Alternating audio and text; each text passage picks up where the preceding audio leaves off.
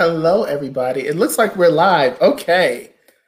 We are trying to get this situated. I am Danny Terrell. I am the curator for Central District Forum for Arts and Ideas, and I'm also the host of Intimate Conversations. We are doing a special intimate conversation titled The Whitening of African Dance.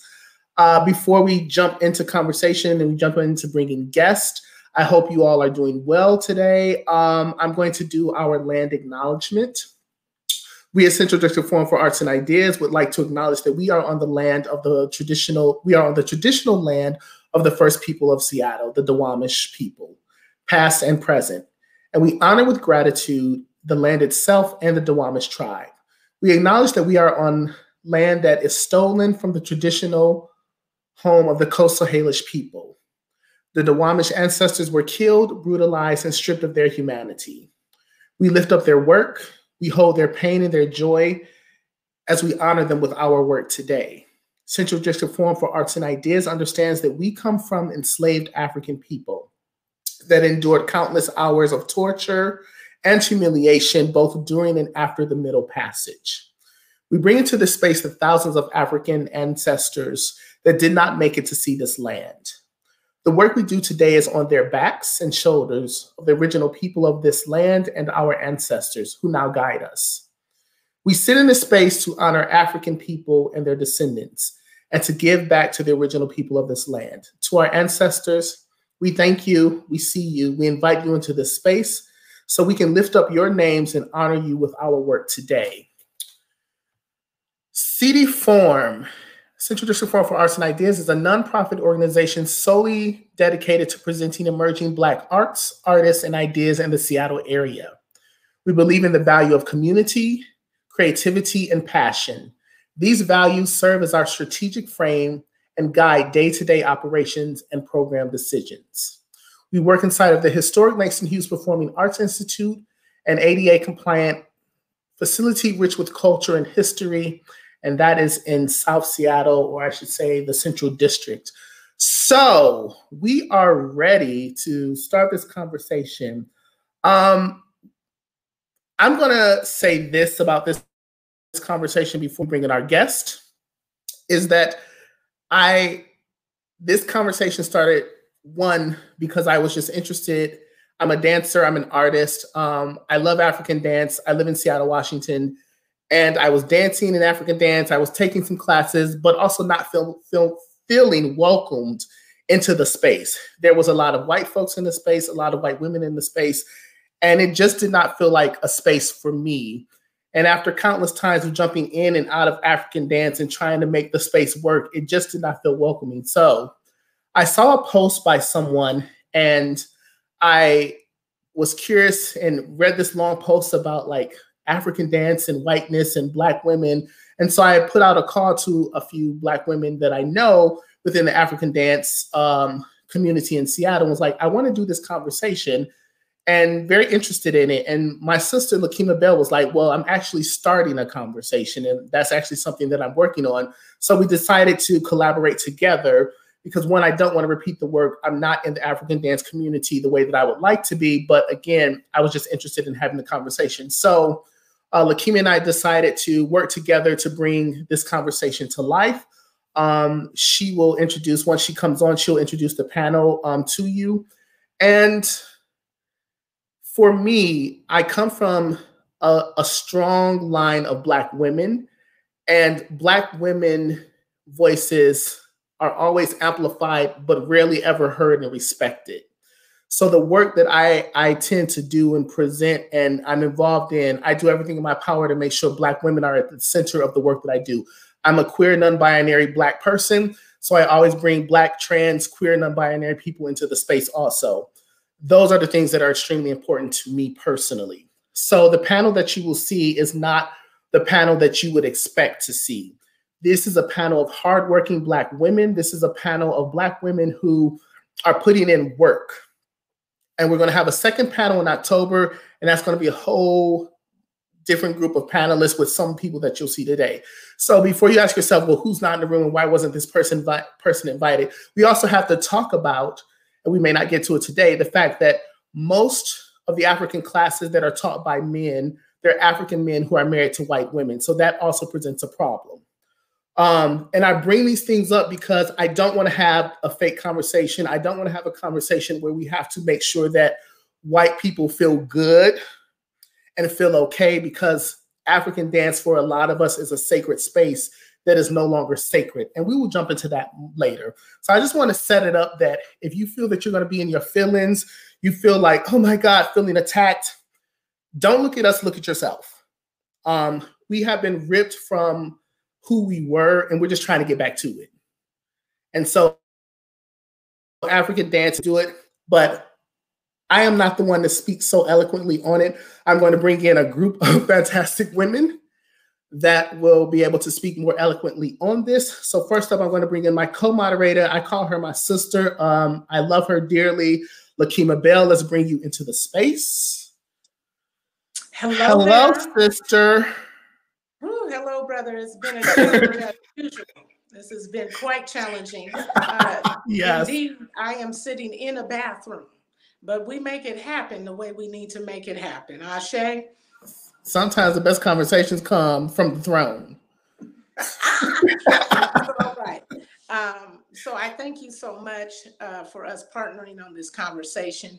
Yes. We know that we've had several conversations around this particular topic, not only in Seattle, but throughout the country with many other dancers, and there's going to be some more folks coming in on the second conversation to add to what we know is happening in the African dance arena around the whitening of the space. So I'm just grateful to be able to have this conversation to be had. I want to introduce to you all our panelists. We have Makeda Ebube, who is my mother, Queen Mother, also has been in African dance for, I believe, how old am I? I'm about to be 45, so at least almost 45, 50 years. She don't want to say that because she looked like she's 15. But yes, I'm about to be 45, so she's been doing this for quite a long time. And she has taught African dance, performed African dance both nationally and internationally, also on the continent as well. And she has been one of the pioneering African dance instructors here in Seattle, Washington, and oftentimes is sought out for her healing that she provides when she touches the soil. So I want to introduce Makeda Ebube, my mother, Queen Empress, the one who brings about healing, utilizing African dance as the mechanism. So thank you, Queen, for being here. Appreciate you. Hi, Danny. How are you? Hello, Mama Makeda. How are you? So good to see you. Good to oh my see God. you. This is just wonderful. I'm just so excited. Yes. Yes. And I'm very glad to be here with everyone. All of you all are fantastic kings and queens. And this is an awesome experience that we are partaking. And then, of course, we're going to build on it. It's an important conversation. We must have it. And I'm sure that is in a lot of hearts and minds. This is the time based on the true trifactor that has occurred with the COVID, inclusive to the environment, bringing up disruption and the major aspect of racism on a global level, along with the importance of bringing the awarenesses necessary so that we all can go forward and we can all heal, because that's what we all are here to do. And this is that moment. This is what I will say is a Black 11, if you will, that this is the time that we bring forth what needs to be brought forth in the voices that's necessary in order for this work to be recognized and respected. And I will say Ashe. Thanks for having me. Ashe. Thank you, Queen Makeda. We also have Samaya Joe, who has been teaching African dance throughout the country as well. internationally known and performed, danced with most of the greatest dancers as well as mine. So happy she acts as my mother's sister, auntie, cousin, and them. And I'm extremely grateful to have her at the platform. Welcome, Samaya Jo. Yay! Assalamu alaikum. How's everyone? Welcome, salam. Hey, Queen. Yes, yes. Blessing to see you. Here. I'm happy to see my sister Makeda. I'm happy to be here with my sister, daughter, friend, her daughter Lakima. We have a very interesting relationship. The three effect, right? The third effect, which is very important in numerology. And we don't know how we got here, but we're here. And Lakima is a glue. She is the glue that holds these pieces together. And so we have to lift her up. And I'm thankful. I'm thankful to be here. I'm thankful to be talking with Danny. This is really, it's been a long time. I remember when first came on the scene in the Dancing Seattle, and always so excited, always so focused, always so attentive, always so humbling, you know, and entering the space with that humility is one of the things we're going to talk about. But I'm happy to be here. It's in love that we come together always. Yes.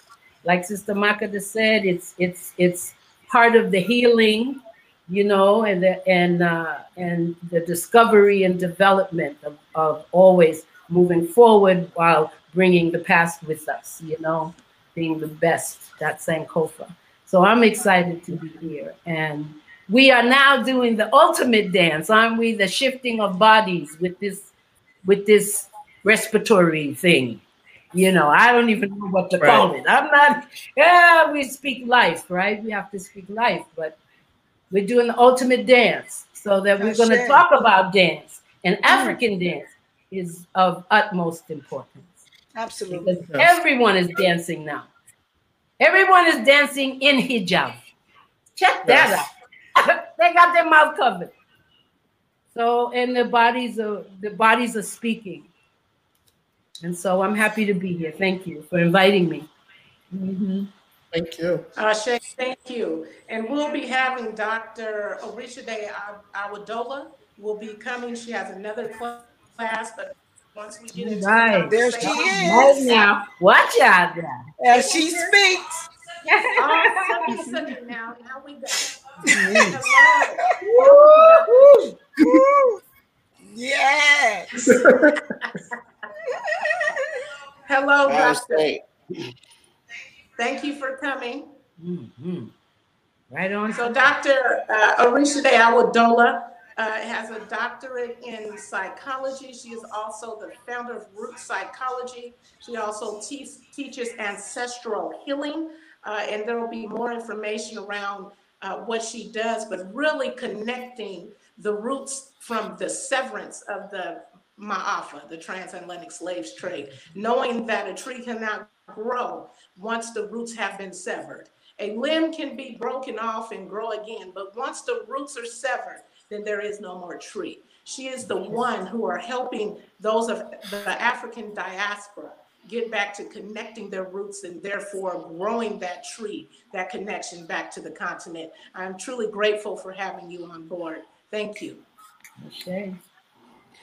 Okay, Danny, I'm gonna hand it over to you for the first questions. As you know, I still have to get it together on this end. I think the doctor wanted to say something. Yes, doctor.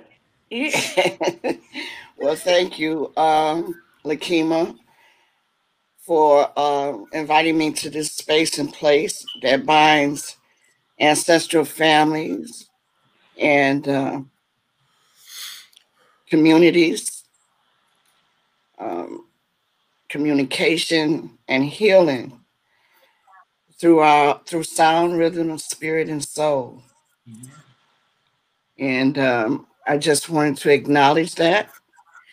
And the reason they're laughing is because I don't dress up. I always wear a t-shirt. So yes, this is an in honor of you and your mother, I decided to at least look the part. and put on lipstick. So anyway, Ashe. I just wanted to say Modupre, and it's an honor to be here. Thank you Thank so you, much. Doctor. Jen? Yes. So this question is not on the list of questions I gave you because I realize this is intimate conversations, and I want to keep with the first question that I always ask all of our guests. And so the first question is, what are you bringing into the space, and who are you bringing into the space? We know as Black folks, we have energy and people around us all the time, our ancestors. And me and Samaya was talking about this earlier today. My mom is with me today. And so I just want to know, what energy are you bringing into the space, and or who are you bringing into the space with you? We're going to start off with that, honoring our folks. Let's start with Makeda, Mama. Oh, Danny. If I understood your question, you're asking, what do I bring in this space, and to whom I bring in the space with me? Yes. That question gets a lot of folks every time I ask it. We want to be real clear with how you phrase that, which is very well. Thank you. I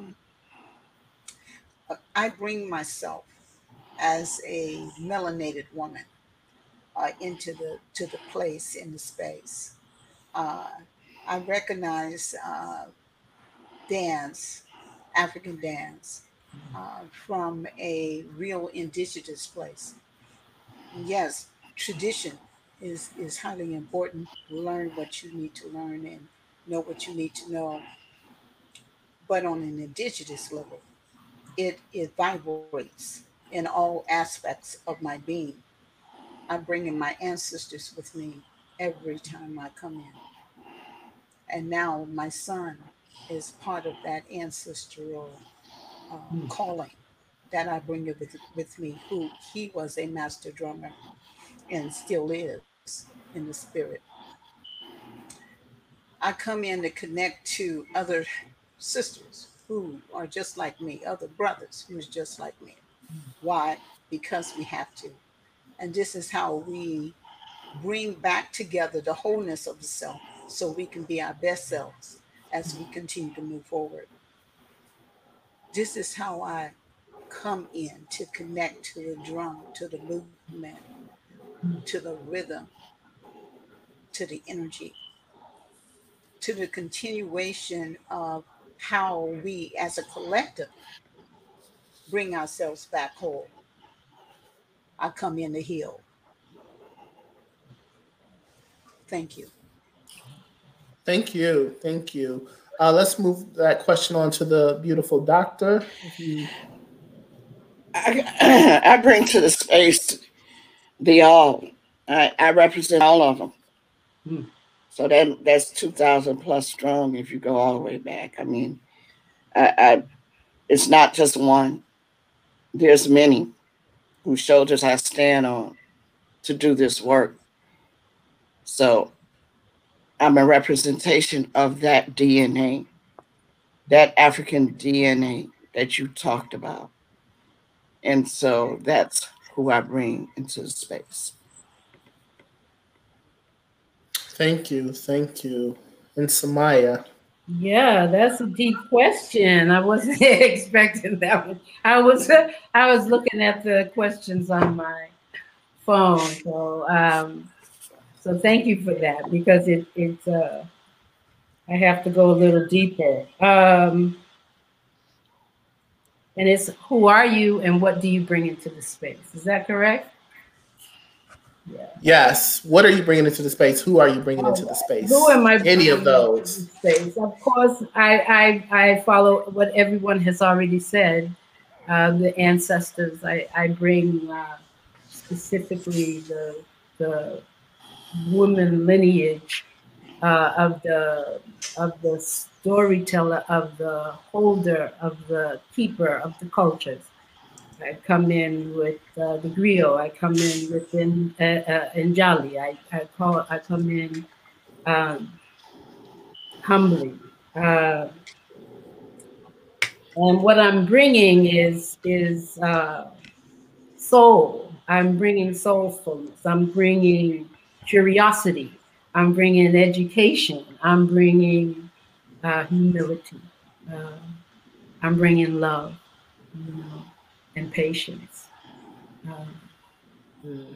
And they are here with us. They help us. I'm bringing, as Sister Makeda said, the indigenous spirit, knowing that the past, the present, and the future are all simultaneously operating in one space, but not one dimension. So I'm bringing in that curiosity. I'm here to listen as much as I am to talk. Thank you. Thank you. Thank you. Thank you all for setting the tone.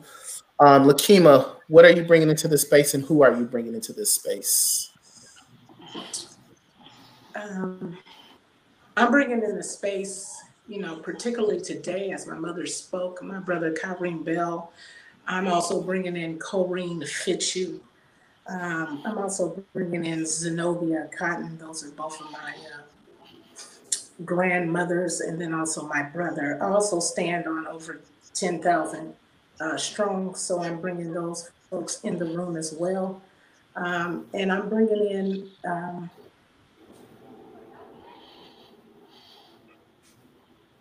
in love. I'm bringing in, as Samaya said, education.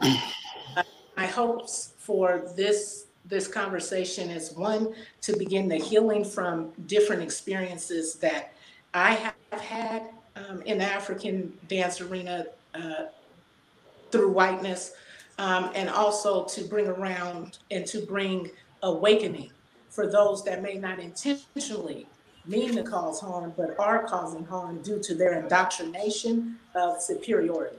And want to know that it is not about you, but it's definitely about how you show up in the room, and therefore how that energy dictates the flow of the room, and whether or not that room is accepting and open. So that's what I'm bringing. I'm bringing education, I'm bringing love, and I'm bringing the connection and the continuity of the ancestors before me, so that I can keep and ensure the pathway for the generations to come. It's very important that my children be able to have their history transferred over without any interruptions, and without the perpetuation of interruptions that have occurred in the past 500 years. That's who I am. That's what I will continue to be. Ashe. Ashe, thank you. Thank you all so much for that. Breathe. Thank you all for your comments. Thank you all for now. Where's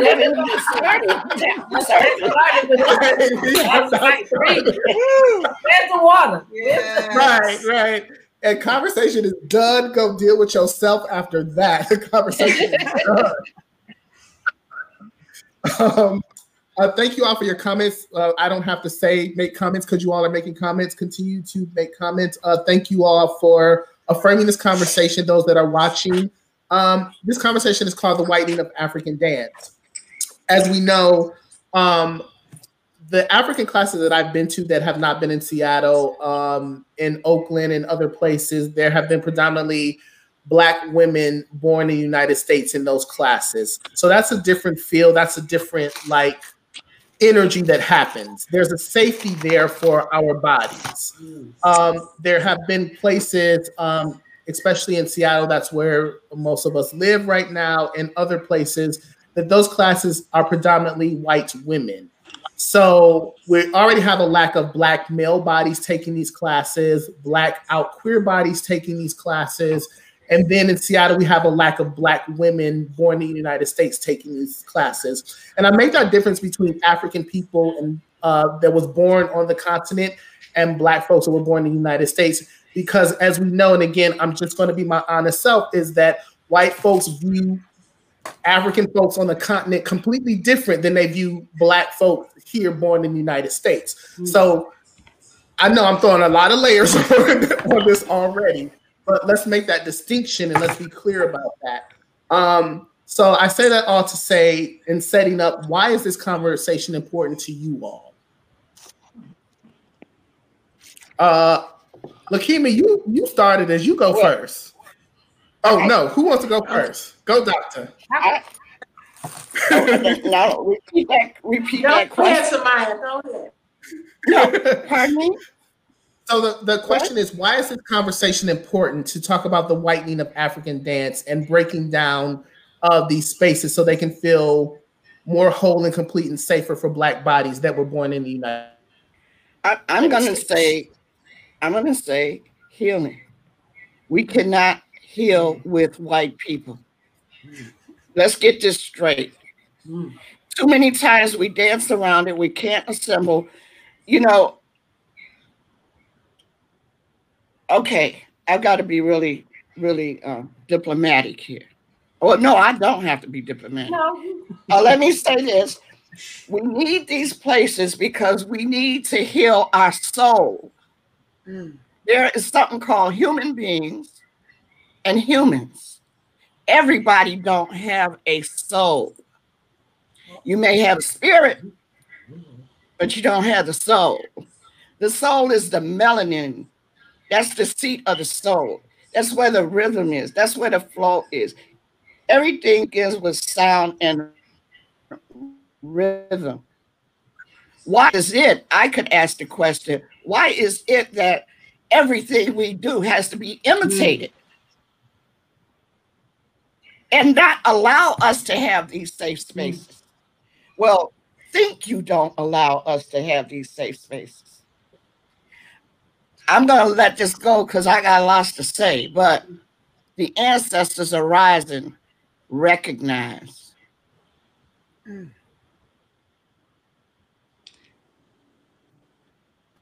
Thanks. Ashe. I'm like, Lakima, you co-moderating. I'm trying to get my thoughts together. So Lakima, you move this train along. All right. So say the question again because we went deep. Say the question again. I don't even know what the question was no more. I have like 5 other questions. I'd like to go. I'd like to go mine. Okay, so I think for me, and we all going to speak from our own experiences, and there's not a generalization that is going. We are women, so of course we're multidimensional. We're not homogenized, and we come from many different experiences and levels. The reason it's important for me is because, as in most interactions and experiences with Europeans, over time, the true narrative of whatever it is they're studying, changes. And it oftentimes changes without our voices at the table. Like you said, Danny, when you first opened up, that our voices are amplified but not respected when we speak. Because you could be in a meeting with toubabs. This is what they call them in Senegal, toubabs. Even they call Black people toubabs because it's a certain way we come to the situation as Americans, how we've been, like Lakima said, indoctrinated. So the reason that this conversation is important because it's important that we're always at the table and that we come to the table together and that we don't have to sit at the table by ourselves when these things come up. When Black women come together and we unify our voices together, then it moves energy. So we know through our experiences and interactions with Europeans that once the narrative is taken out of the community, it changes. So that the children that Lakima is talking about, the children that we're in the classrooms educating, they have no connection to African dance. Why? Because when they sing funga in the schoolhouse, it's white teachers teaching funga. This is unacceptable. This is what I have found. Funga comes from Pearl Primus, Asadata Defora, and Chief Bey in New York, a collaboration. The reason funga is so important to the African woman in America is because it comes from the diaspora Africans. And when I go into the schools and the children are singing funga because it's in a book that a European has written, because they got hold of the narrative, it's all changed. So when I come in as African women in America doing funga or whatever other ballet I've learned from at the feet of the masters, I'm the one that's an exception rather than the rule, because the European has taken the narrative and it changes over time. And so that's why it's important. I don't mean to get so, emotional and excited, but that's a tangible outcome. It's not emotional. These things happen. And that Black women a unified voice allows us to come together. We can't go separate because they don't listen. Right. You sitting there by yourself, something happens to them. The whiteness comes over. The whiteness comes over them. And whiteness is not a color. It just happens they're that color. Whiteness is a state of mind and a centering of a certain ideology. And when we're by ourselves, okay, so sorry, I'll move on now. But just know when you're No. Please continue. That's please why continue. That's why it's important. Yeah, please continue. Yeah, I'm gonna let Sister Martha this. I want to say this. There are going to be many people that do not understand a lot of this context and the conversations that are happening. You are going to get, you may feel offended and all kinds of things. What we want you to do is to be able to receive the information and not react to the information. And if you need to seek out more information, then contact Dr. Olushide Awadola. That's why she's a doctor in psychology. She can be able to explain the information that she is giving. Did that come across too strong? Let me clear that up. No. Because that sounds like I'm you're apologizing for me. Did that come across? I'm not apologizing. No, don't start. I'm not apologizing. Okay. I'm being clear with everybody in the audience that they have to be able to sit with what is being said and do not react. This space is for our healing and our conversation. And oftentimes this conversation does not show up or come up in this way because of the visceral reactions that others outside of the African diaspora feel and then attack. So I want to be clear that this is for the healing of the African diaspora folks here. So what I'm saying for why this conversation is important to me and important to have is because through my experiences, there has been the ostracizing of the Black woman in African dance, especially in Seattle, Washington. I'm going to give an example of what has happened to me and why you do not see me in these spaces, because they're not safe. I'm talking about they're not safe spaces for me. So I have been in African dance since I was 4 years old. And here in Washington, I can give you an example of what has occurred. When I had twin boys, and I had a daughter about 2.5 years old. I went back to an African dance class with the twins. If everybody knows me, you know they were in the stroller because the twins would just, boom, they would just run in different directions. And if it's just me and I have my daughter, I can't catch every child. So they would stay in the stroller.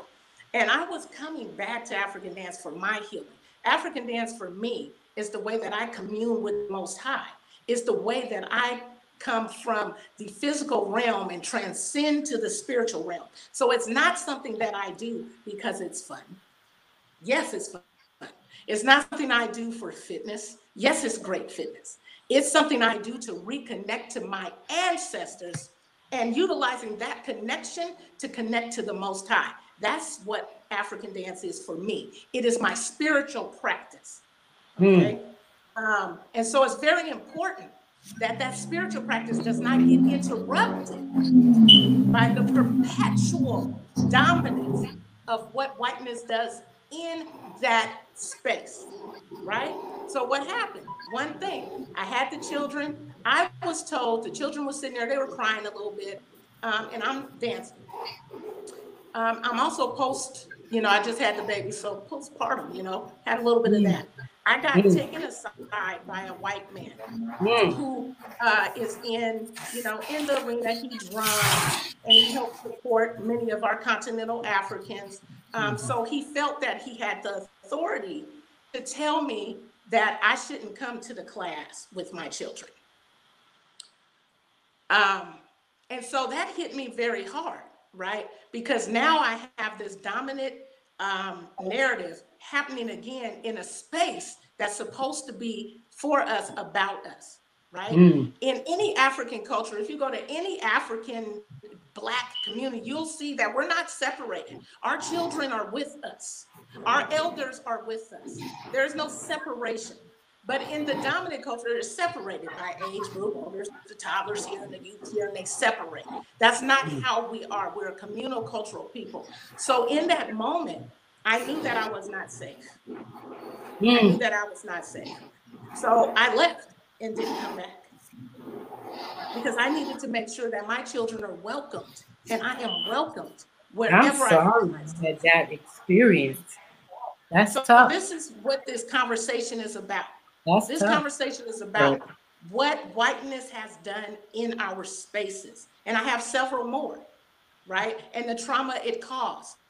And therefore, I'm feeling isolated. I feel dismissed in my own culture. Again, from a culture that has been taken from us, from a culture where you would be killed to play drums, where we had to use the spoons, where we had to, invent tap dance to be able to still have the rhythm of the drum. And once we now connecting back to that rhythm that has been to our connection to our ancestors and our culture, it again is being intruded upon, right? It is again being perpetuated, this block of this connection. And that's what I'm here to talk about. So I want to make sure thank you, Lakima. Before we move on to Makata, because I would like Makata to answer that question. Just for myself, as a Black person, as a queer person, and I am thankful for the platforms that I get to create and curate. I don't ever want Black women to feel that they have to taper their voices, their anger, their rage, their joy, and their love to make anybody feel any type of way. Samaya, it is not an apology. We need to know and hear your experience. We need to feel what that has done for you, because part of this conversation for me is that people need to understand what is happening when people don't show up anymore. People need to understand why people move out of community. People need to understand why Black women no longer show up and they don't have the energy to save anybody anymore. So I don't want anyone on this panel to feel like they need to apologize for anything. And if people are bold enough to remove things from your life, money, finances, opportunities, that shows you how racism works. Yeah.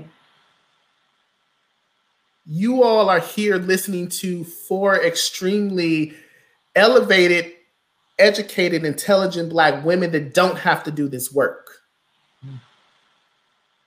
But they are doing this work yet again, so you all can get closer to understanding who you all are. This healing work did not have to happen on this platform, but this is what me and Lakima chose to do. So now you hold the mirror up to yourself as you listen to them, and you look at yourself and you decide if you want this world to change. Don't look at these women on this platform feeling like they should have said something differently. Look at yourself and decide what it is that you need to do differently. So when you see a Black woman with her children coming into a class, you understand that it is their space also. Makata. Ashe. Ashe. Wait, hold on, Makata, 1 second. Absolutely. There you go. There you go. Okay. Yes, I want to speak on it in regards to energy. When we come into a Black space, and I'm talking an African space, I'm talking with the traditional drums, I'm talking with the movement that absolutely is untainted. That is pure love, Yes. and essential information Essential. for our melanated self to recode, if you will, our DNA back to its original state of greatness, and to have many different kinds of interruptions, whether known or unknown, very real. I'm originally from Oakland, California, and I started dancing, African dance, in Oakland, California. So I do know of those Black spaces with no interruption, if you will, from anybody but ourselves, being there together, collectively learning and relearning our information from the continent, from our ancestors, from God, and reconnecting in a whole way. And then when I moved here to Seattle, the experience was different. And I understand that it's changed in many places, even Oakland now. With that being said, it doesn't take away the absolute necessity for us to collectively vibrate together without the interruption, so that we can key in to the information, because it's not just a kinesthetic experience. It's not just about the step. There's information in the movement. And you must get as close as you can to the drum, to your sisters and your brothers, so the melanated codification can occur. The movement is a part of it, or I would say the step is a part of it, but it is definitely not all of it.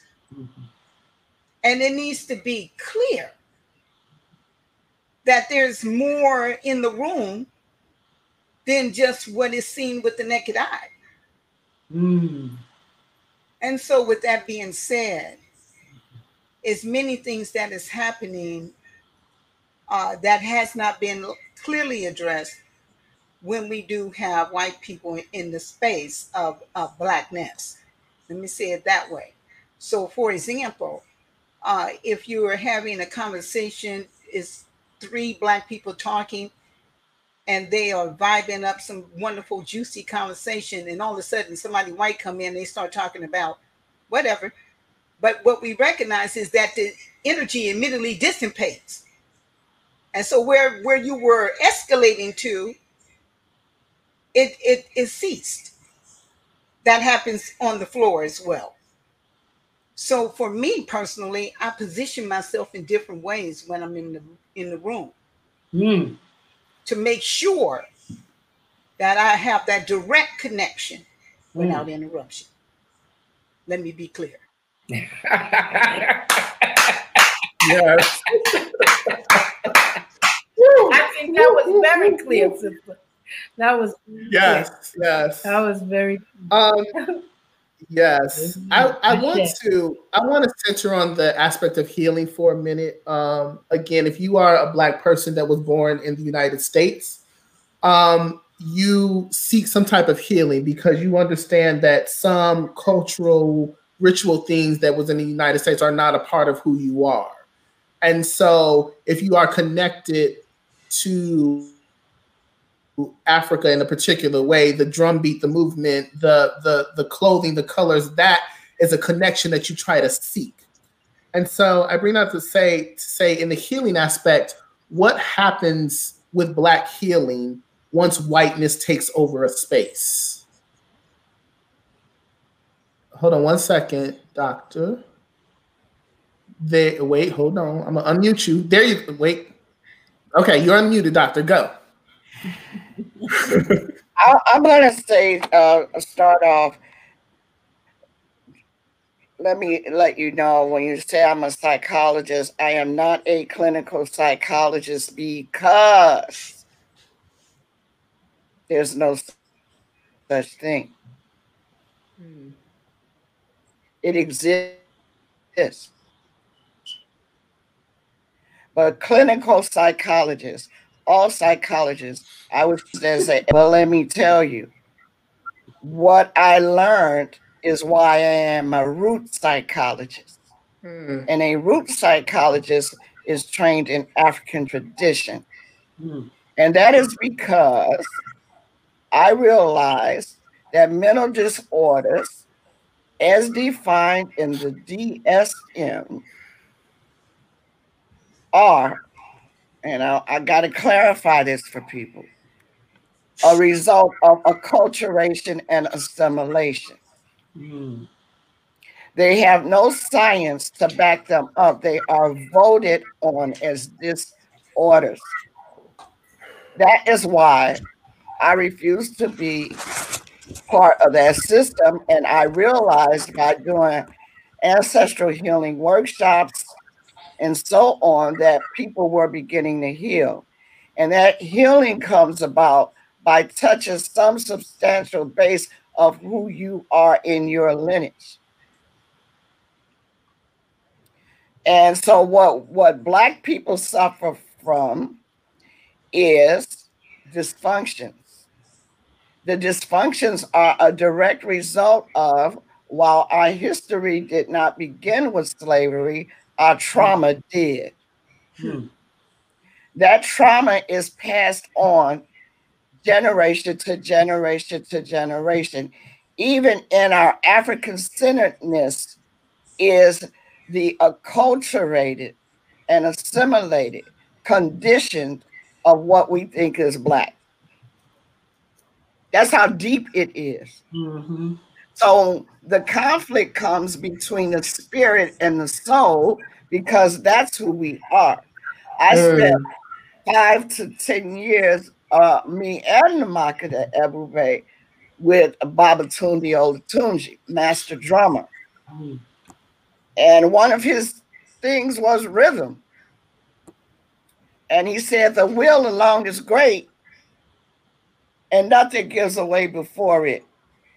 So you can have the will to do a thing, but if you're not spiritually grounded, and I'm not talking religion, I'm not talking tradition, I'm talking about know thyself. If you cannot connect to the cosmos and nature and come in alignment, there will be no balance, and you will continue to live the lie, as Henry Berry spelled out in the Virginia legislation of 1832, close the door that they cannot recognize any part of light inside of them. As Charles Carroll in his book, The Negro as a Beast. These are things, and I understand, and I am unapologetically Black. And I understand that what white people suffer from is ancestral guilt. Now, there were some abolitionists, but everything comes with a price. And we sold our souls during slavery. For some of us, the only way we could survive. So until this country, just this country, has to say, yes, we did that, own it. And don't tell us you want to help us. Don't tell us about the Holocaust. Don't tell us that until you can recognize the Trail of Tears. Don't tell us about your country when you stole it and took a continent of a whole nother people to build where a whole nother people already were. Don't continue to idolize your shrines that you call ours voodoo, because you don't know what voodoo is, and witchcraft came from London with Francis Galton to South America, to South Africa, because you didn't understand our spiritual tradition. because you know that that is the only thing that heals us. So you stripped us not only from our names and our lineages and our peoples and our mothers and grandmothers and brothers and sisters. You stripped us from our rhythm, from the drum that we get from the tree, which simulates the heartbeat of the soul. Everything begins with sound. So you began to imitate us, and you went into command, and you colored it Egypt. And then you said it all started in Greece, and you took the deities that we had named, or I say energies, because you call them deities, white people, because you don't even understand what that means. And you cannot, I'm not, I'm far from being biased. This is a fact. And you can believe what you want, but the fact don't never change. Because until you can admit that it started in Kush by way that traveled on to Nubia, that traveled on to Kemet, now Ethiopia, what you call Egypt, trying to make Egypt Euro-Asia. There's a problem with that. So when white people want to know the why, I think that history has to be revisited. There's two Egypts. There's the Eurocentric base, and Martin Bernal, Italian scholar, talked about it. And then the lady came, Mary, I can't think, Lefkowitz, and she told him he was wrong. What is it that you continue to color the history and you say this thing about history, but we don't even have Black psychology in any educational curriculum unless it's an elective. That is why I founded the Institute of African-Centered Thought. And it's so bad, it's so deep that white people don't even have to dismiss you. They'll have Black people, the overseers, do it. That's a whole nother ball game. And I'm going to close on this note because I know people need to say some things. But when we were with Babatunde Olatunji, he had a white drummer who followed him for 30 years.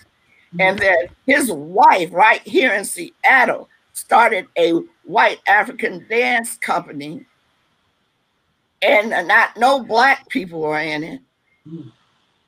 And that is what their history is.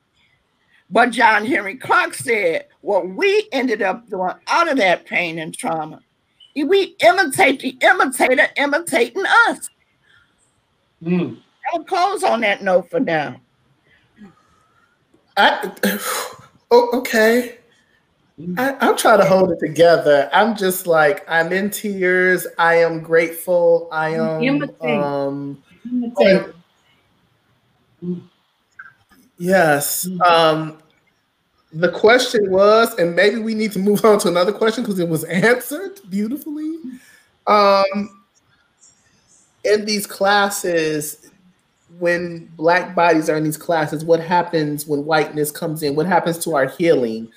I don't even know where to go from here because that was thank you, doctor, for that. Lakima, how you want to move forward? I'm just like, I would love to hear from Makeda and Samaya if you have any thoughts on that. Yeah, so we can go ahead and, please, Empress Makeda, Queen Empress Samaya, if you all have something to add to that conversation. I'm feeling grateful and immersed, listening to my mothers, my elders provide the information. I hope and pray, as I did before this and as I will do after this, that those that need this information is receiving it, is hearing it, because that's where the healing starts, right? That's where the healing starts. So either one of you all want to answer that question, please do. I think that healing is ongoing. I think healing is ongoing, and I think there's a portion of the healing that happens in that oppression. And I think that when I first started dance, I don't want to get as philosophic about it as I am experiential, because I can speak from my experience. When I I found dance. I started dance as a tapper. My mother put me in tap classes. Those were the first dance classes that I had. I then moved on to ballet, modern, jazz. I came into African dance specifically. When we talk about whiteness in African dance, we're also, from my perspective, we're talking about Senegal and Guinea specifically, because we don't necessarily see white folks in Ethiopian dance. We don't, that whiteness is not translated everywhere. So this, to me, is a call to the African community in America and the continental African, that there is a legacy to preserve, and that there has to be a unified front between African American, the African woman born in America, and the African born on the continent. When I first came into African dance, I lived in Los Angeles, and I went in a place called the Jungle. I heard the call on the radio, Roger Stephens. I'd listen to reggae every Saturday morning. And when I first heard the call, it was at a place called the Jungle. Now that Jungle is featured in the movie Training Day, where Denzel Washington has a woman, he's a dirty cop, and he goes in the jungle, and there's one way in the jungle and one way out of the jungle. And it's all Black dominant. It's gentrified today.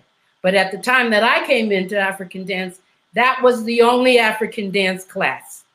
It was in the jungle. I had to go through the jungle to get to the community center, deeply embedded in the community, African dance. There was no whiteness there.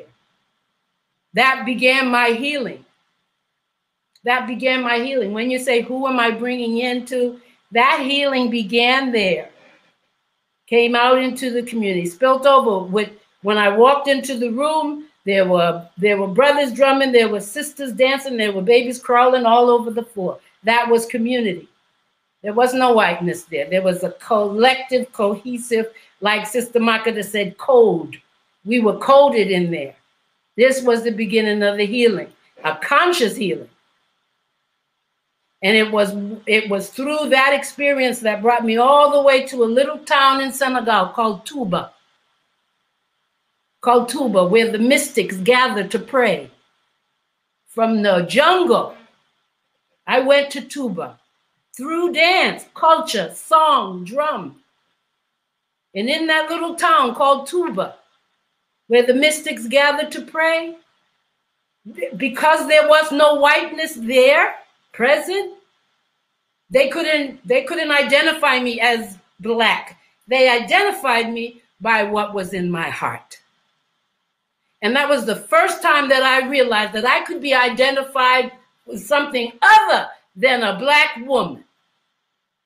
And that changed my trajectory. It changed everything. It verified and confirmed that there is a God, and that God comes for us. And it came through me, through the dance. So when I come into African dance classes, I ask that the white people who are coming in do the homework before you go to the class. Know what's in the class. Do the homework. Don't come just to take. What are you bringing? What are you bringing to us and to the dance? The dance doesn't belong to anyone. It belongs to the earth, and it belongs to those who have been called to express it. So a white girl coming in the class, if she knows where the one is, I ain't got a problem with it because she put some work in. If she don't know where the and one is and can't deal with my and one when we get inside the circle, then there's a problem. Because the dance belongs to those that it calls. It called me from the jungle to that little town in Touba where the mystics gathered to pray. That's him, Sheikh Amadou Bamba. And he's an 18th century mystic that fought the French colonizers through his prayer. So when people enter the space, all people, Black, white, purple, pink, yellow with polka dots, know that you're entering into the space, like my co-panelists have said, through a spiritual portal. Do the homework. because there are blessings to have. And as dancers, Black women are the gatekeepers in here, in America. Because if it hadn't come through the jungle, it couldn't exist in Seattle. If it doesn't come through Black women, it came through us first. It was because we were called to it that it then spread. And we can claim that right. We can claim that. And we're ancient people. And all we ask is that we are respected as ancient people. We are ancient people. So this negating Black women in dance class and just coming to take wherever it shows itself, because it's not just in dance. We're having this conversation because it's everywhere. Education, healthcare, name it, it is. But we're ancient people, and so we want to be respected as ancient people. Right. Ashe. Thank you, Ashe. Makata, I do want to move on to you. But before we do, I just wanted to hit something that you said, Samaya, and you can leave everybody on screen, Sharon. I remember going to a dance-off ritual, and it is an Aztec Mexican ritual, and I may be saying that wrong. And the thing I understood is that they were getting ready in spirit to do this ritual. I was invited by someone part of the group. The thing that I did not enter the space until I was asked to enter the space. I did not enter the space until the space was opened up to me. I did not participate in the ritual until the people that it was their ritual, their practice, gave me permission to do that. And I had to sit back and take that in and take in what they were actually saying and doing so I could prepare my body to enter their space, not my space. Not the fact, yes, I was invited in by somebody, but I was waiting until I was actually invited in. And I would not have been invited in if my spirit was not right. Come on now. But then dance for me is a spiritual practice. Yes. Be it African, ballet, modern, those different dance styles. So the thing that you said, Samaya, I really appreciate is just like you have to understand what you're walking into, because you taking over space can directly affect somebody's healing. You don't know why a Black body showed up into that class. With so many killings of Black people happening, so many Black people, you don't understand what a Black person needs. So when you come into that space and you decide that it's your space and that you want to take over and you want to disrespect Black bodies, understand that you're directly messing with healing. That's what I'm going to say on my part. Makata, I'm going to open it up for you. Thank you, Dan. Ashe. I would like to piggyback on already what's been said. When you come into the Black space, and it is a Black space, African dance is a Black space, although everyone can do it, and that's fine. However, one indulges in the interaction with the tradition, what have you. Some people may see it as, an art form, which it is. And if you look at it deeper, everything about life is art, is how you participate. But the thing that I will say is that it's two things that comes clear to me. When you come into an African dance class, you want to know that we as Africans from the diaspora, what have you, is not coming in with a left brain position. That is what we are attempting to leave. We're coming in with our hearts.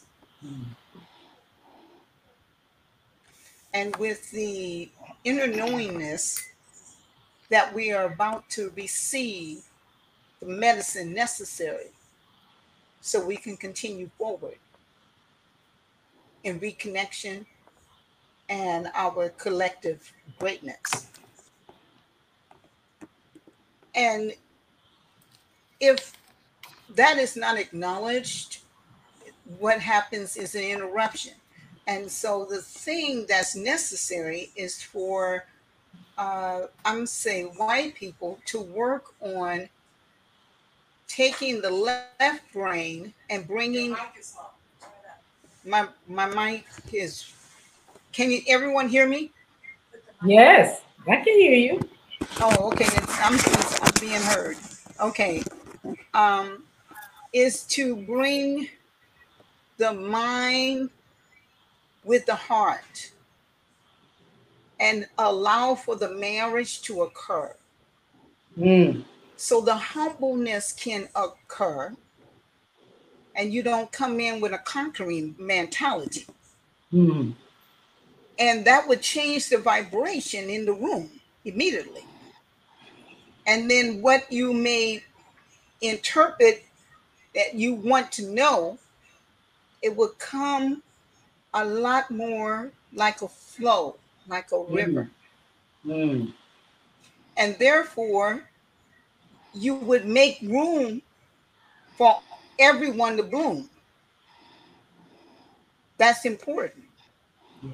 If you come in with a conquering mentality, Yes. you're going to tend to cut people off, jump in front, try to get as much as you can. Don't leave anything. We're going to feel that. That's going to be immediate. So the work is really, really, really internal. And you have to be conscious that we have a whole brain. The left brain is not the number one. Whole brain thinking is very important when you enter in black spaces. Right. And that would make it way more medicinal and healing for all. Because here's two things we want to recognize. Not only are we attempting to heal as African people on this soil,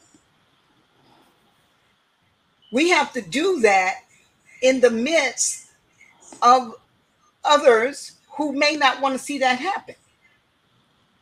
And then for us, we have to deepen the levels of healing within ourselves with people that look like us, because there is something called internal oppression. So there's levels to this experience. And we want to be able to be deep and wide enough to recognize that we want to look at, assess, and be able to extract the best and leave the rest. That is very clear that if we all are attempting to heal, that we have to be more aware. So this is something that I would suggest leaving on the table, to think about taking left brain concepts and marry that information with the right brain, bringing it into the heart. And I believe that that would be some medicine that can come into the room. Thank you. Thank you. I know, Doctor, you had a comment to make. And before you do that, I know we have a lot of comments and people. Thank you for making the comments that you're making. Thank you for adding to the conversation. Again, I know that like this conversation for some is opening up things a lot bigger.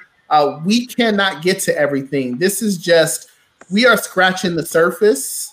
We want to dig as deep as possible. I also want to make sure that we are aware of people's time and all of those things. We're going to have a second conversation. If you don't live in Seattle, have your own conversations. Invite us in. We'll come support you also.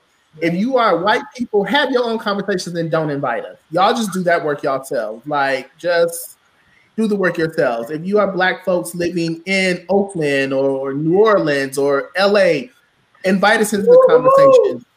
Yes, we want to support you all. Again, we're just scratching the surface. And I know we have a lot of beautiful comments and the people have a lot to say. Keep saying it. So I don't want you to think that we're about to heal the world in African dance at this moment. We are not. We are just opening up. Doctor, go ahead. I want to say Catherine, piggybacking off of what Makita said, when she was talking about the coming in with the hearts, is that Catherine Dunham said, "Go within daily and find inner strength, so that the world will not blow out your candle."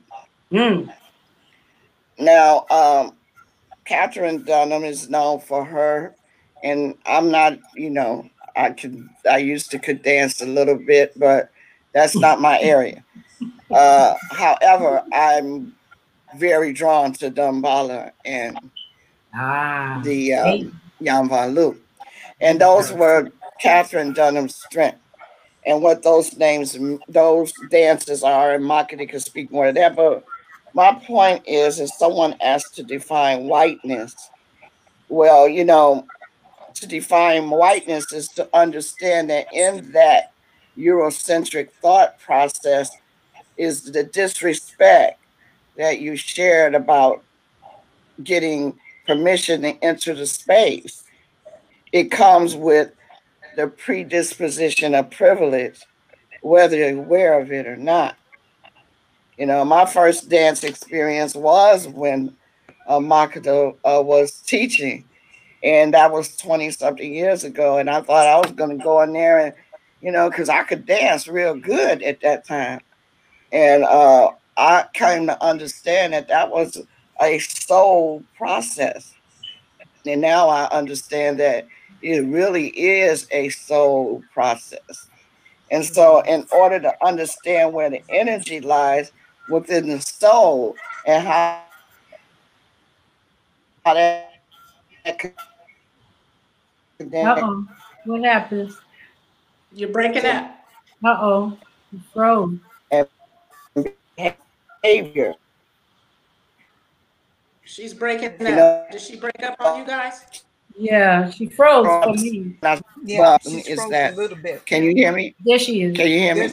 There she comes. Yeah. What I'm saying is that we always, that slave mentality, that thought of poverty that comes from the plantation mentality, we always feel that we have to apologize. We don't want you to get upset.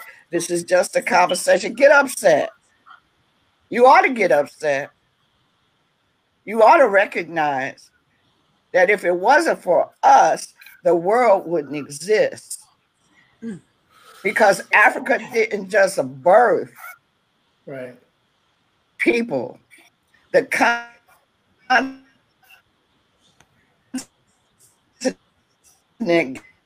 She's breaking up.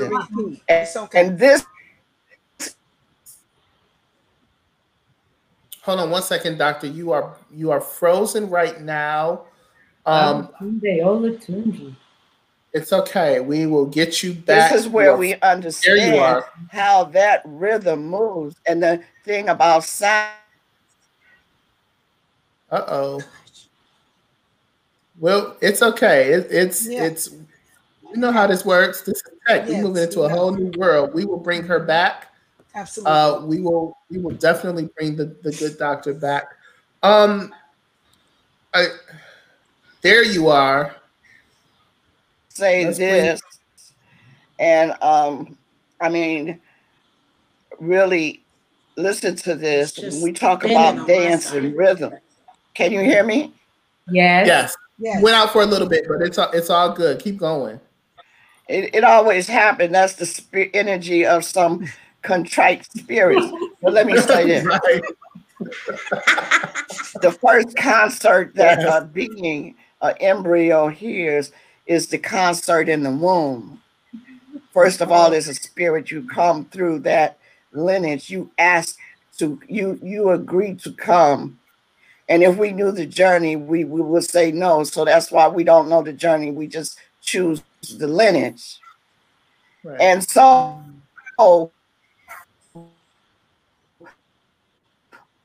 when that. Hold on one second, doctor. Hold on one second. They come back together and they land in the womb. womb. The sperm evolves into what's known as an egg. So, doctor, you're breaking up a lot. I don't know if you're breaking up. Yeah. And an egg evolves into what we know as the placenta. Go ahead and take over and I'll try to assist. Can you hear me? Doctor? Yeah, you kept breaking up. And Yes, so we just want to make sure. Can you hear me? We can now, yes. The placenta evolves, the egg evolves into the placenta. The first sound is the ocean, the water in the womb. And the first rhythm is the heartbeat. So now you got the male sperm, that's the umbilical cord. And then you have the placenta, which came from the egg. And they talking while they're nurturing this embryo, then child, and then a man or humans become a living soul. And you're born and you prepare for the journey. That's where the concept came of the snake and the apple. Mm. So when you can understand that and understanding that the journey, see, the destination isn't going to change, but destiny does. And that's based on the choices you make. So this is the deeper concept that white people don't understand. Everything has to be explained and quantified and all of these things. But I am a root psychologist. Make no mistake about it. I teach healing. And that's another deep process with the Institute of African-Centered Thought. Right. So I'm just putting that out there to say, when we're talking about rhythm, and yes, it should only be a conversations like these, 2 or 3 questions, because we ain't even tapped on the Kundalini and what that's about. No, we haven't. We ain't tapped on the soul for real. That's where the healing is. All this external whitewash stuff to help people understand it is spinning. Yeah. We have to get to the root of it. Ashe. The root of it is what? It is the moon and the sun, the fire and the water that produce planets. It's the eclipse when they meet and have a spiritual orgasm, and then they give birth to other planets and stars. And we are that stardust. Ashe. Ashe. Wow, we are that stardust. I love that. We are that stardust. That's it. So you broke up. And when we dance, we communicate. You broke up a lot, doctor, and that's all right. For those that was missing some stuff, you can come on the second conversation and get more of that information. Yes. So Danny, what's the next question? It's 4:19, and I extended us to 5, but I also am like, people need to sit, and we need to save some for the second conversation. I don't know what the next question is because there is so much running through my head right now. I do want to we didn't even get through a lot of the questions. And I knew that we would not. And as the doctor said, like that, we haven't scratched the surface. I would like to open it up. I think there was a question, to define whiteness. Yes, we were talking about that. Did we do that already? I'm sorry, I was on my. No, go ahead if you want to. I know. Go ahead. No. Yeah, the doctor did scratch on that. Samaya, if you want to jump in and talk about that.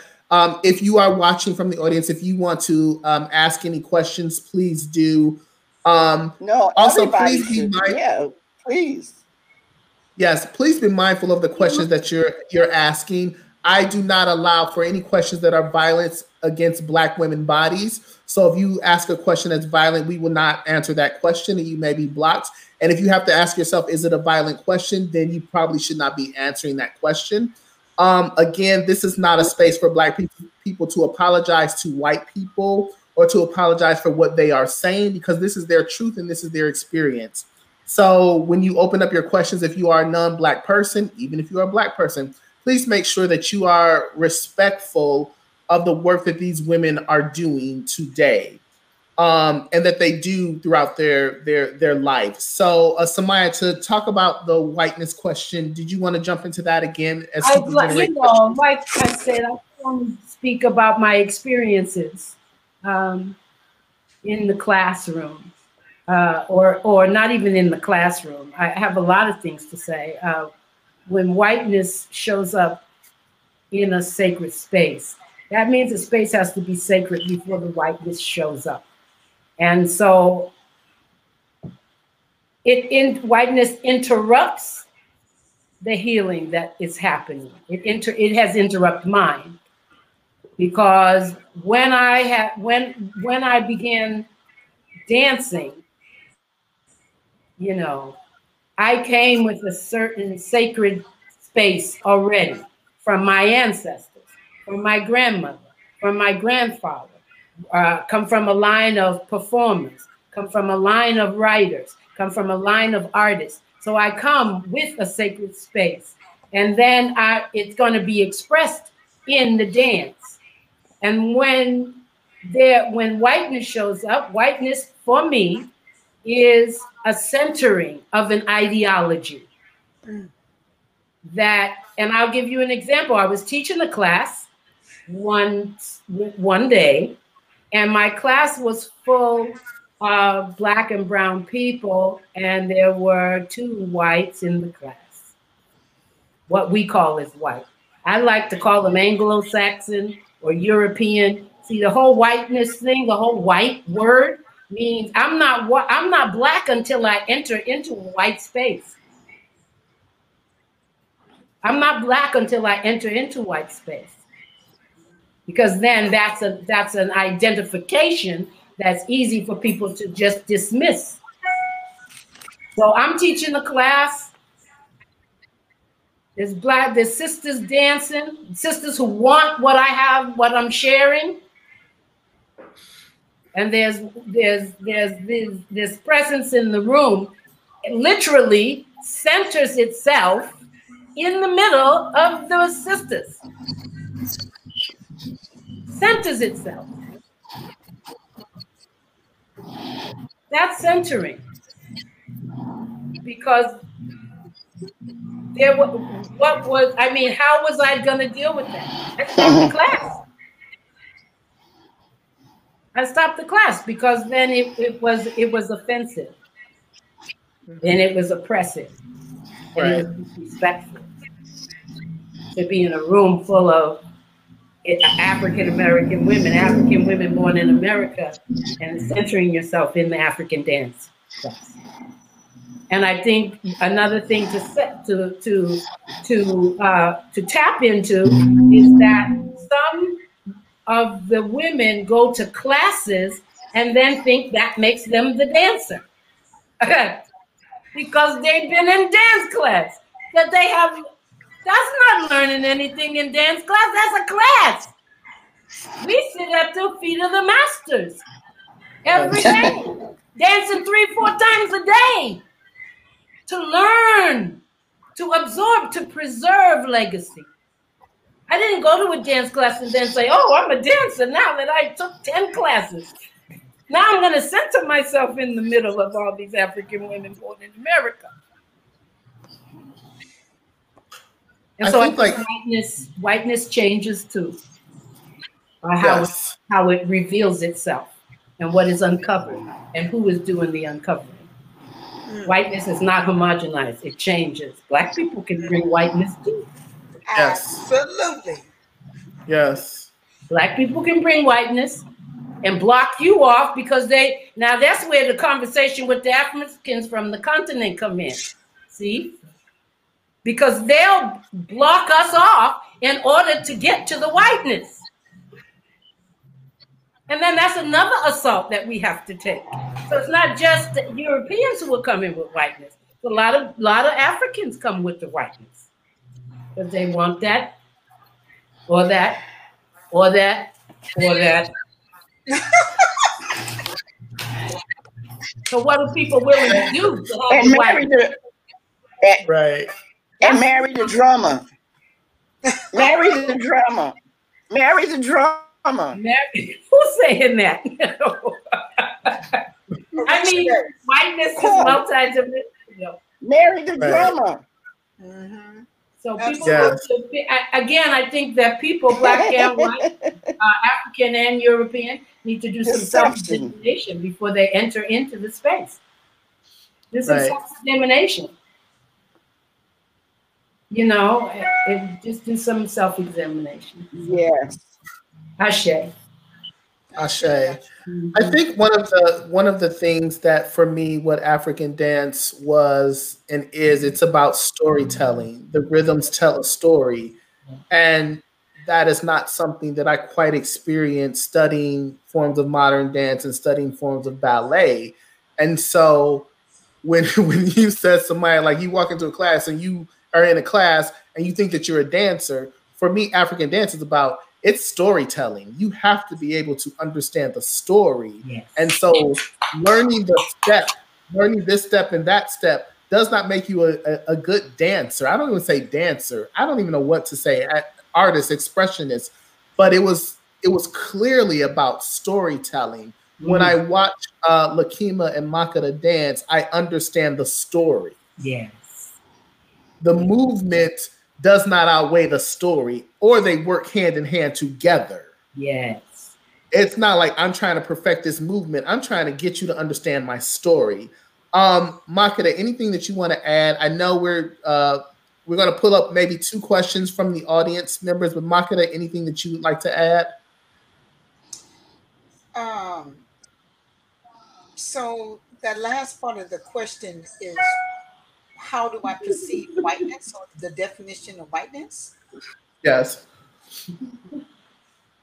Whiteness is actually, it's an attitude, right? It's an attitude, and it's relatable to the symbolization of the European, coming from various parts of Europe, deciding that we're going to utilize the word white so that we can use it in America for our domination. I mean, that's pretty much what the whole word white come from. It was a construct, or is a construct. With that, that's what you tap into the most, is people's attitude. What do they come in a room with? So there's plenty of times where I recognize that people could be considered white, but their heart is, how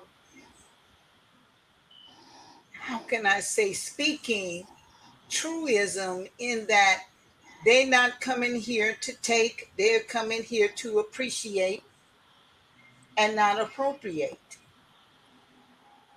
And they don't have to say it. And this is the thing that I want to be clear about. Everything doesn't have to be said. There's a lot of things that we can feel. All of us are communicating on various levels. Yes. And so it's important to recognize that this is not a linear process in learning African dance. And then, quote, as my dear sister Queen Samaya said, then you just become a dancer, a master kind of thing. And then therefore you're going to be the orchestrator and the navigator and the conductor. Say it then. What? So we have to look at our intentions. Your intentions speak louder than you know. Yes. Right. So I mean, the other thing to know is that nobody can really take anything from you in that you are already deserving of it. Amen. Ashe. Amen. Right? So in terms of, again, whiteness is an attitude, and really in the context of everything that we're experiencing in this moment, need to stand down and reevaluate. Ashe. Because it's affecting the entire planet. And that's the thing to reflect on. Thank you. Thank you. Okay. So I wanted to, real quick, Danny, I wanted to add to that, to give another example of how what whiteness is. It's, whiteness is this superiority, as my mom said, attitude.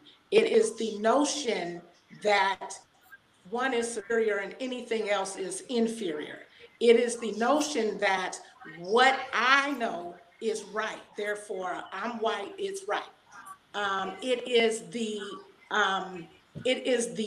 telling of what to do and how to do it, versus the understanding and learning and acknowledgement that there are many different ways to do things. And just because you have one way, don't make it the right way, right? And so another experience that I wanted to share and how trauma comes up in African dance is that my son was playing drums. And my brother was a God-gifted drummer. He had his own CD at the age of 16. He was traveling both nationally and internationally drumming before his illness. And so my son also has shown that ability. He was drumming at the age of 8 or 9. He was at a master class where we had, my apologies. That's my daughter. I don't even know how to make this thing stop. That's what happens, y'all. Excuse me. We have a master dance instructor who came into Seattle. So my son was drumming, and he was doing excellent. He was getting accolades and so forth. And after he finished, one of the lead drummers said, "Go ahead and get some money out of the offering." Oh, so, Lord. Can you all? Yeah, you're back now. You're back. Okay, sorry. So he was told to get some get some money out of the offering plate for the drummers who were playing, right? Someone came up to me and said, "Your son stole money out of the drummer's bin," right? That's what whiteness looks like. For you to automatically go to the accusation that my Black son would steal, and then come and act on that accusation and that stereotype and that indoctrination of the negative and untruthful narrative that Black people are thieves. That is traumatizing. That traumatized my son. 2 generations. I had to have some strong conversations with this particular Caucasian woman. In this, I knew that you reap what you sow. This particular Caucasian woman is married to an African man and going to have a Black baby. She has a Black baby. So she's going to feel what it's like for your Black son to be accused of something that he didn't do and still punished for something that he didn't even do based upon the skin that he is in. That's how whiteness shows up. Violent. And it's unacceptable.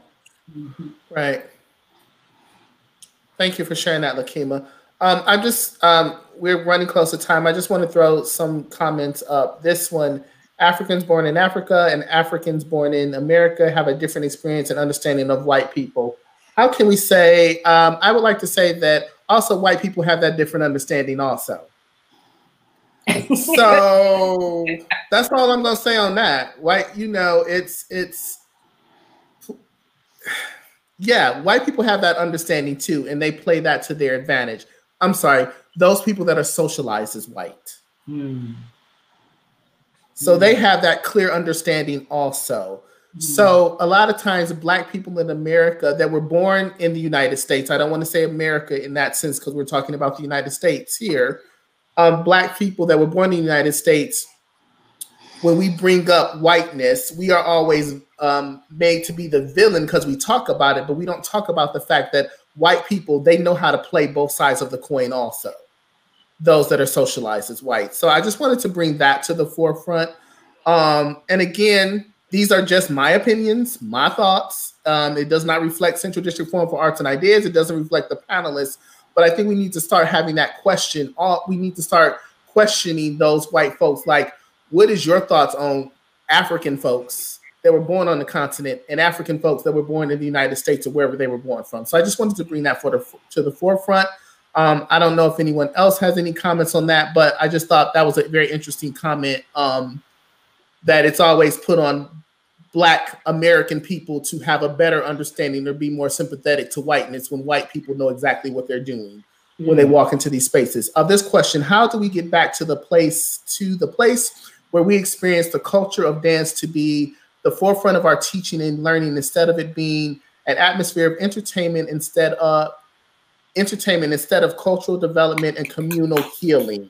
Very good. How do we get back to those? Very good. Anybody want to talk about that? Very good question. Woo! Well, I understand that you have to know the differentiation.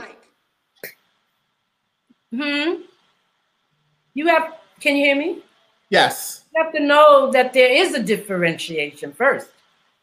So a lot of Black people who come into the dance don't know that there's a differentiation. I didn't know when I first started dancing. I was just dancing. Them drums was going, honey, and it's something in my body. Right? What happened? You have to know, but it wasn't until I went to a professional development conference in Toubab Jalal, which is north of Dakar in Senegal. I went to a professional development conference of international dancers from all over, mostly from Europe. But Blacks born in America were represented there. There were about 3 of us. There were Blacks from the diaspora, Trinidad, but there were a lot of European women who were there. So I learned a lot about African dance, how it is in the world at that conference. And one of the facilitators, who was Germaine Akogny, she's very popular in Europe. She's known as the mother of modern African dance. Her name is Germaine Akogny. And she runs that École des Sables, School of Sands, in Toubab Jalal, in Senegal. So I went there for the professional development conference. And her son, who is Patrick Akogny, studies the deconstruction of African dance. I was in heaven. The deconstruction of African dance? What is that? Wow. So of course I'm focused. I'm paying attention because I hadn't had that experience here in America. Maybe it's happening at Temple or somewhere where African dance is prominent, but I had never heard that. I knew that in my mind because I used that language. The construction of something, the deconstruction of something, and then there's the reconstruction. So when I go to this professional development, the son is teaching, Patrick Akogny. He has got a 10-year study of the deconstruction of African dance. And it was in one of his lectures that he said how African dance from Senegal and Guinea showed up in America. How that showed up. Now, when we started dancing, our teachers were defected from the Senegalese ballet, National Ballet du Senegal. A lot of the teachers, my teachers, were performers in the National Ballet of Senegal. I don't know if they tour as much, or the National Ballet of Guinea. So a lot of the dancers that we got here in the US, African women born in America, were from those performers who danced professionally all around the world. Now, they taught us that on the surface, but when you dig deeper into African dance, you know that there is a traditional way, that there's a street way, and then there's a performance way. So the traditional way I didn't know there was a traditional way. That came later. But a lot of people, again, who go to classes think, okay, this is traditional. This is African dance. And it's, you have to dig deeper. You have to first know that there are those three paths. There's a traditional way where the women in the community do it.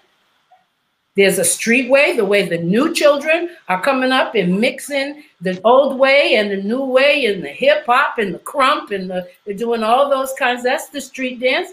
And then there's the performance, and that's what they put on stage. You have to know that there's a differentiation before you can choose it. And so it is more than just going to the class. That's how, you know, we can talk about religion. You know, as long as you get to God, does it really matter what door you use? So the door that I used was that. The drummers, the community, the sense of community, the non-judgment, the collective unity. That was my portal. But once I got in and I began to study as I was supposed to, as anyone who takes this on should do, then you realize that there are different levels and different layers of African dance. Just the fact that we say African dance generalizes it all. We have to be specific. We're talking about Congolese dance. We're talking about Senegalese dance. We're talking about Guinea dance. We're talking about Ethiopian dance. We're talking about Oromo dance. We're talking about the Caribbean dance. We're talking about, you know, just to say African dance makes it right. It's a country instead of the continent. I know we have a question up, but I kind of want to go to this because I think this will lead into moving towards the next conversation that will happen in October. And I would like the doctor to lead us around this thought. Someone has asked that you all speak on the role of Africans in working towards healing together. That is a whole extra conversation, as we know.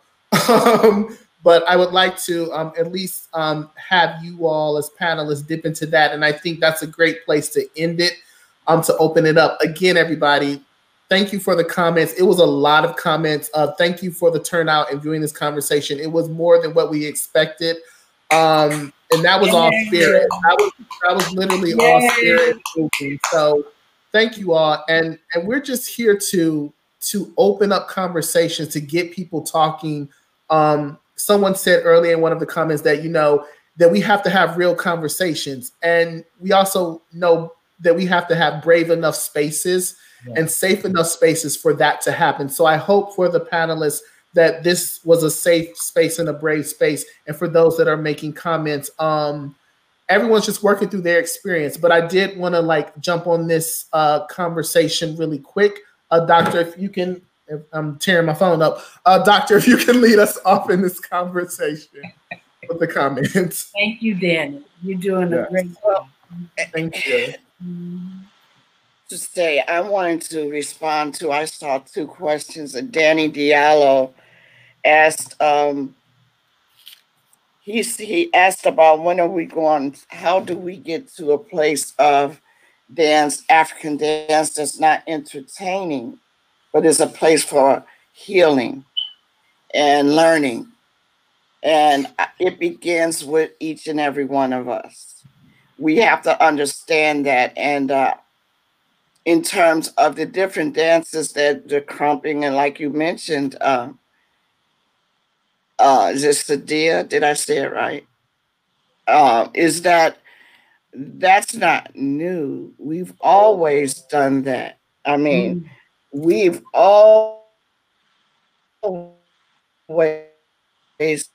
had real conversations. It's the people that don't hear us. What's... And I happen to teach it back to the front of our teaching and learning, instead of it being an atmosphere of entertainment, instead of cultural development and community healing.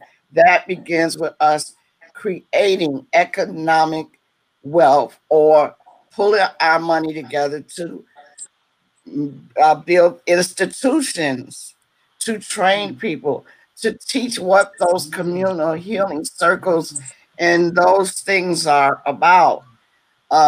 Because every dance is connected to a life event, whether it's a storm, whether it's a birth, whether it's a wedding, whether it's a funeral. It's that is what the dance is. It's the dance of life. And until we can be honest with ourselves in order to be honest with each other about the disunity among us and to continue to talk about what white people do, I don't, white people, I don't even know if I would call them white people. I don't. It's a Eurocentric thought process. And we've entertained it for 400 years. Let it be what it is. Build our own institutions. That's my response. And that's my response to you, Danny. We have to build them. And I try to do that every year with the Ancestral Healing Conference so that we can begin to heal from an ancestral position. And this year is November 14th. You'll get more information on that. That is what we do. And within that is African dance. But is the dance a dance or is it a ritual of healing? What happened? And I'll pass that to Makeda Ebube. You pick up the phone? Thank you. Makeda is Okay. Makeda is not around. Lakima. Okay. There you are. Did you go and you went in another room? I had to, Okay. and we keep going.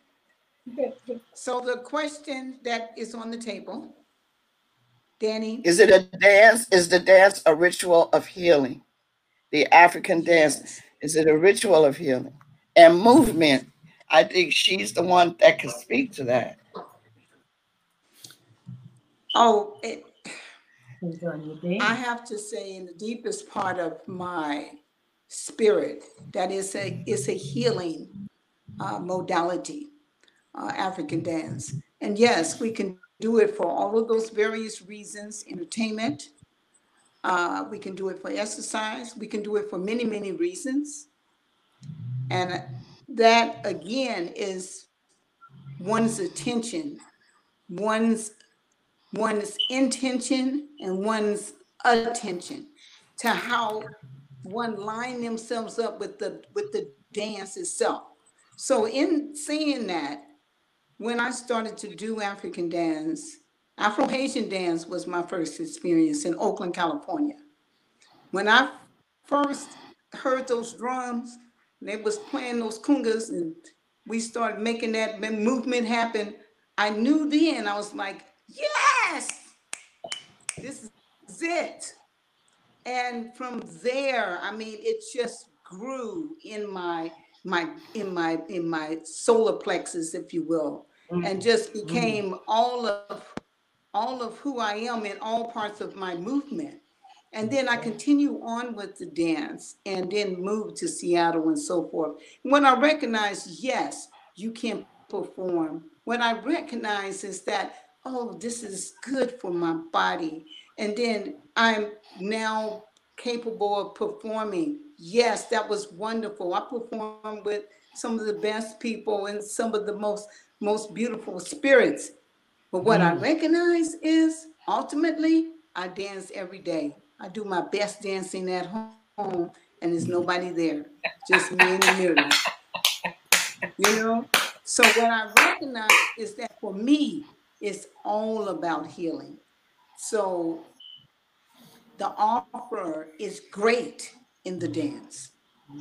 Yes. I definitely want to start to wrap the conversation up. So we've had a bunch of beautiful questions, and we've had someone that particularly struck me that said, next conversation, can we dig deeper to talk about money, access, sexualization, and all of those things? Right now, you see our email address, info@cdforum.com.org, not .com, .org. If you have a question for the next conversation and you want us to dig deeper, then you as an audience member send us those questions, and I will compile that list of questions. So, and me and Lakina will go through those and move through those. So the next conversation, these will be all of your generated questions because we were not able to get through anything, and plus some other questions that we have. And again, a lot of the panelists will be joining us for the October conversation, which I should know the date of that. I'm going to research October that. 17th. Can I do a little plug? Can I have a little? October 17th. Thank you. October 17th. And so please, again, send us questions. I know some of you have asked, how can you donate to the women? I will allow the panelists to say how you can donate directly to them.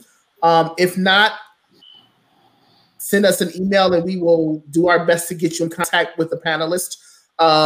So yes, pay them for their labor and their work. That's kind of them. Can I put in a little plug before we disconnect? Yeah. Before you put in a plug, I'm gonna do it this way. I'm gonna do it this way because I'm gonna give everybody a chance to plug and to talk and to say their thing. I want to make sure we get all the information. So another one of my favorite questions to end conversations is this: what is your joy? So as you're saying, what is your joy? Please plug what, because we're gonna end on some Black joy also. We talked a lot about Black pain and healing and all of that stuff. But I want to talk about what is your joy, and also how people can get in contact with you if you have a website or something like that. And also if you have anything that you want to like get people to come to support. So Lakima, we're gonna end last with you. But Samaya, you were ready, so we're gonna start with you. What is your joy? No, I think I've spoken about. No, go ahead. Go ahead. What is Black joy? What is your joy? What is your joy? Oh my gosh, just life and living and seeking and finding and expressing and drumming, and grounding and rooting. This is my joy. The sun is my joy. My being a mother is my joy. Being a sister is my joy. Being a daughter is my joy.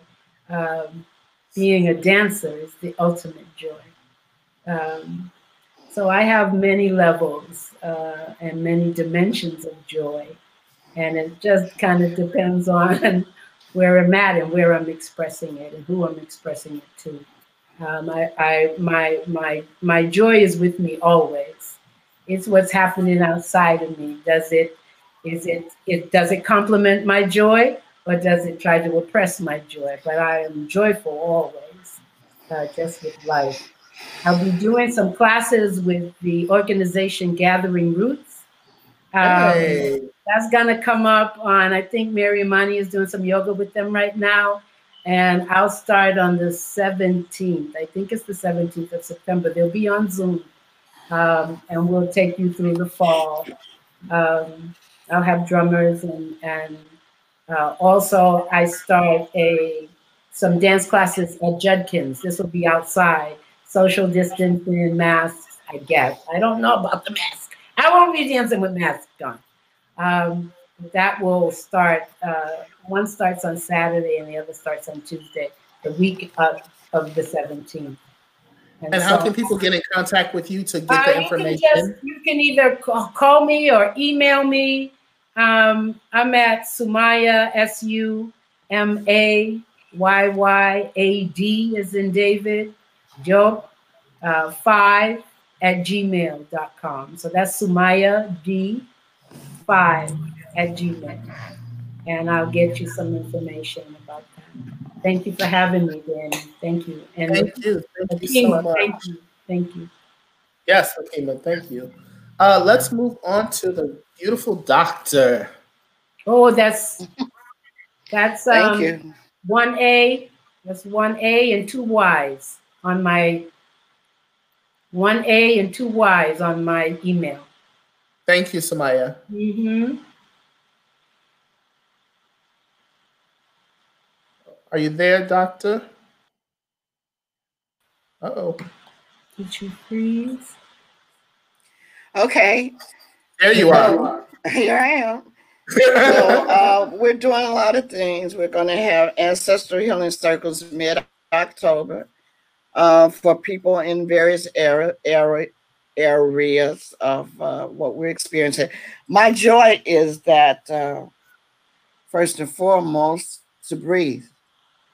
It's my joy, and life is my joy, and I love it at this stage in my life. My children, my daughters, who are just outstanding young Black women, my granddaughters, who another generation of outstanding Black women, and my great granddaughters, who are also seeds sprouting up in ways that just amaze me.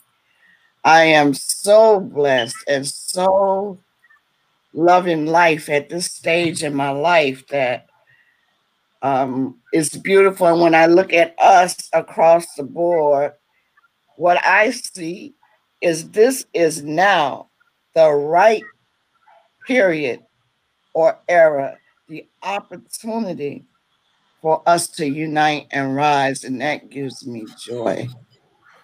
I'm beyond the hope. It's about joy. It's about us getting together and doing this thing called love. That's my joy.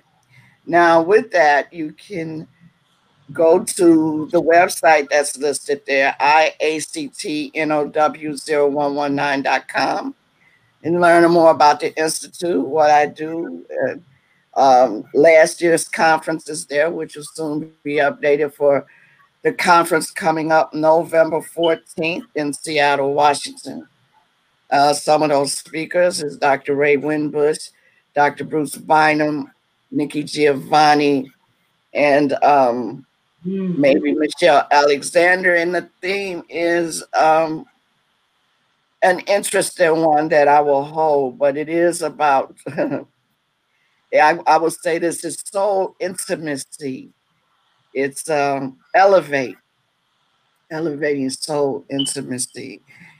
And I'll talk more about that later on, but that's it for me right now. And I'm so grateful and honored to be here, that I send out good vibrations and love to each and every one of you.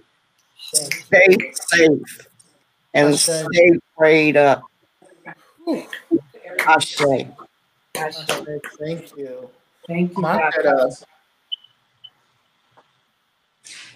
Absolutely. What's your? Thank you, Danny. I want to first start off and say I am just so honored to be on this panel, that I love each and every one of you all. And thank you for bringing all your brilliance onto this platform. My joy is connections. My joy is love. My joy is peace. My joy is the absolute knowingness that we are great people and we come to the world to make it a better place. And my joy is my lineage, my wonderful children I've been blessed with, and their work. The continuation of life itself is very, very joyful. I am joyful that we not only survive, we thrive through all situations, circumstances, and conditions. And my highest joy is that of love. So again, I want to thank all of the audiences that we can't see but feel, and that giving everyone peace and love, and that we all have access to the deeper, more expansive love that's available to us. And I say Ashe. Ashe. Ashe. Ashe. Kima, what's your joy, and you have anything coming up, and how can people get in contact with you? Yes. So my joy is my spirituality, my connection with the Most High. It illuminates through everything that I do. My joy is my children. And my joy is our community, and ensuring that our future generations not only receive this earth better than which I left it, but with an understanding and connection to the roots that I was not so blessed to have in the beginning. Those are my joys. You can reach me at masterofmythoughts@msn.com. That's masterofmythoughts@msn.com. My business is the Skin I'm In LLC. And the next thing that we're doing with collaboration with CD Forum, Mr. Danny's Critical Intimate Conversations, is October 17th at 3 o'clock Pacific. We will have Moisi Congo, daughter of Malanga Cascard, Congolese. We also have Queen Regina on the conversation as well. We're excited to have them be here on October 17th, in addition with these three panelists that you were able to experience today. So those things are coming up right now, and looking forward to doing some other pieces.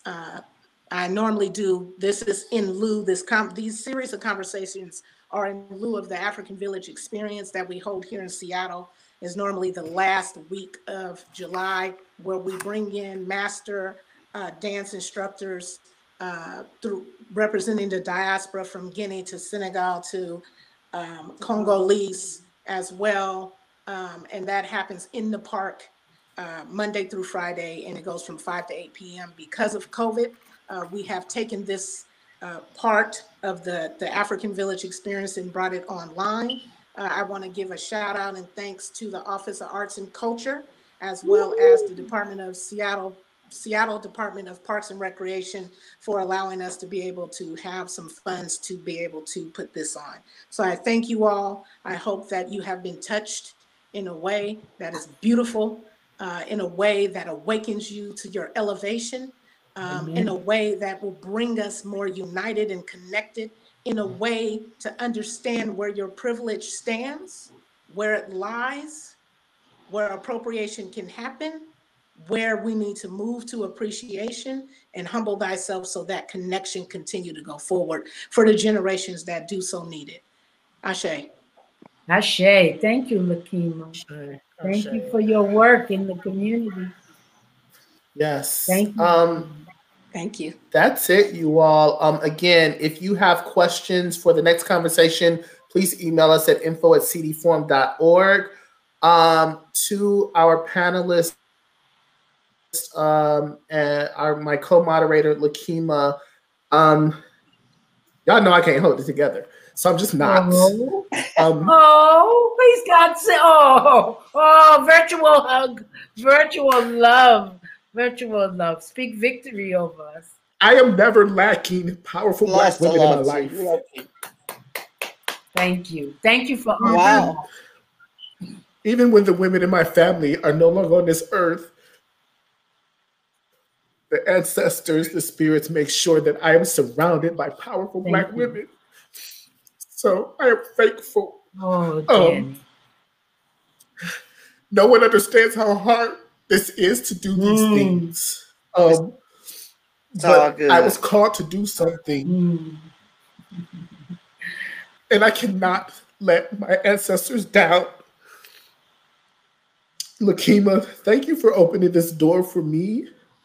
I feel inspired. I feel held. I feel loved.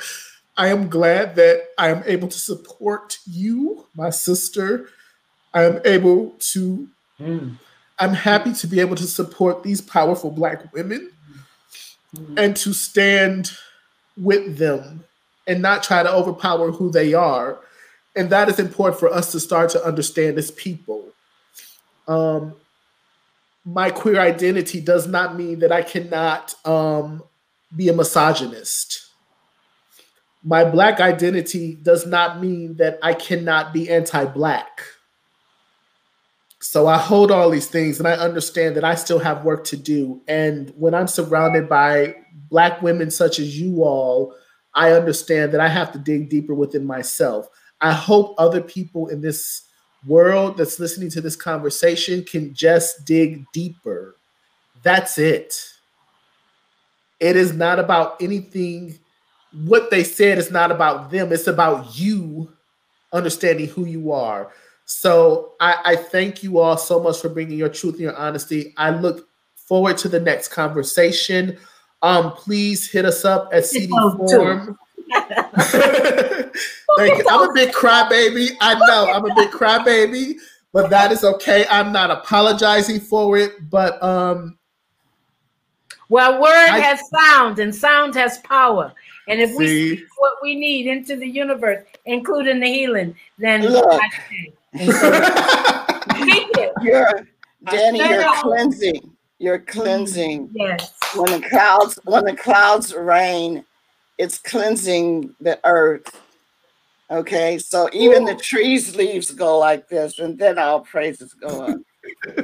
Okay. Thank you. Thank you. Thank you all. Good. We will I just have so much love for y'all, just like that.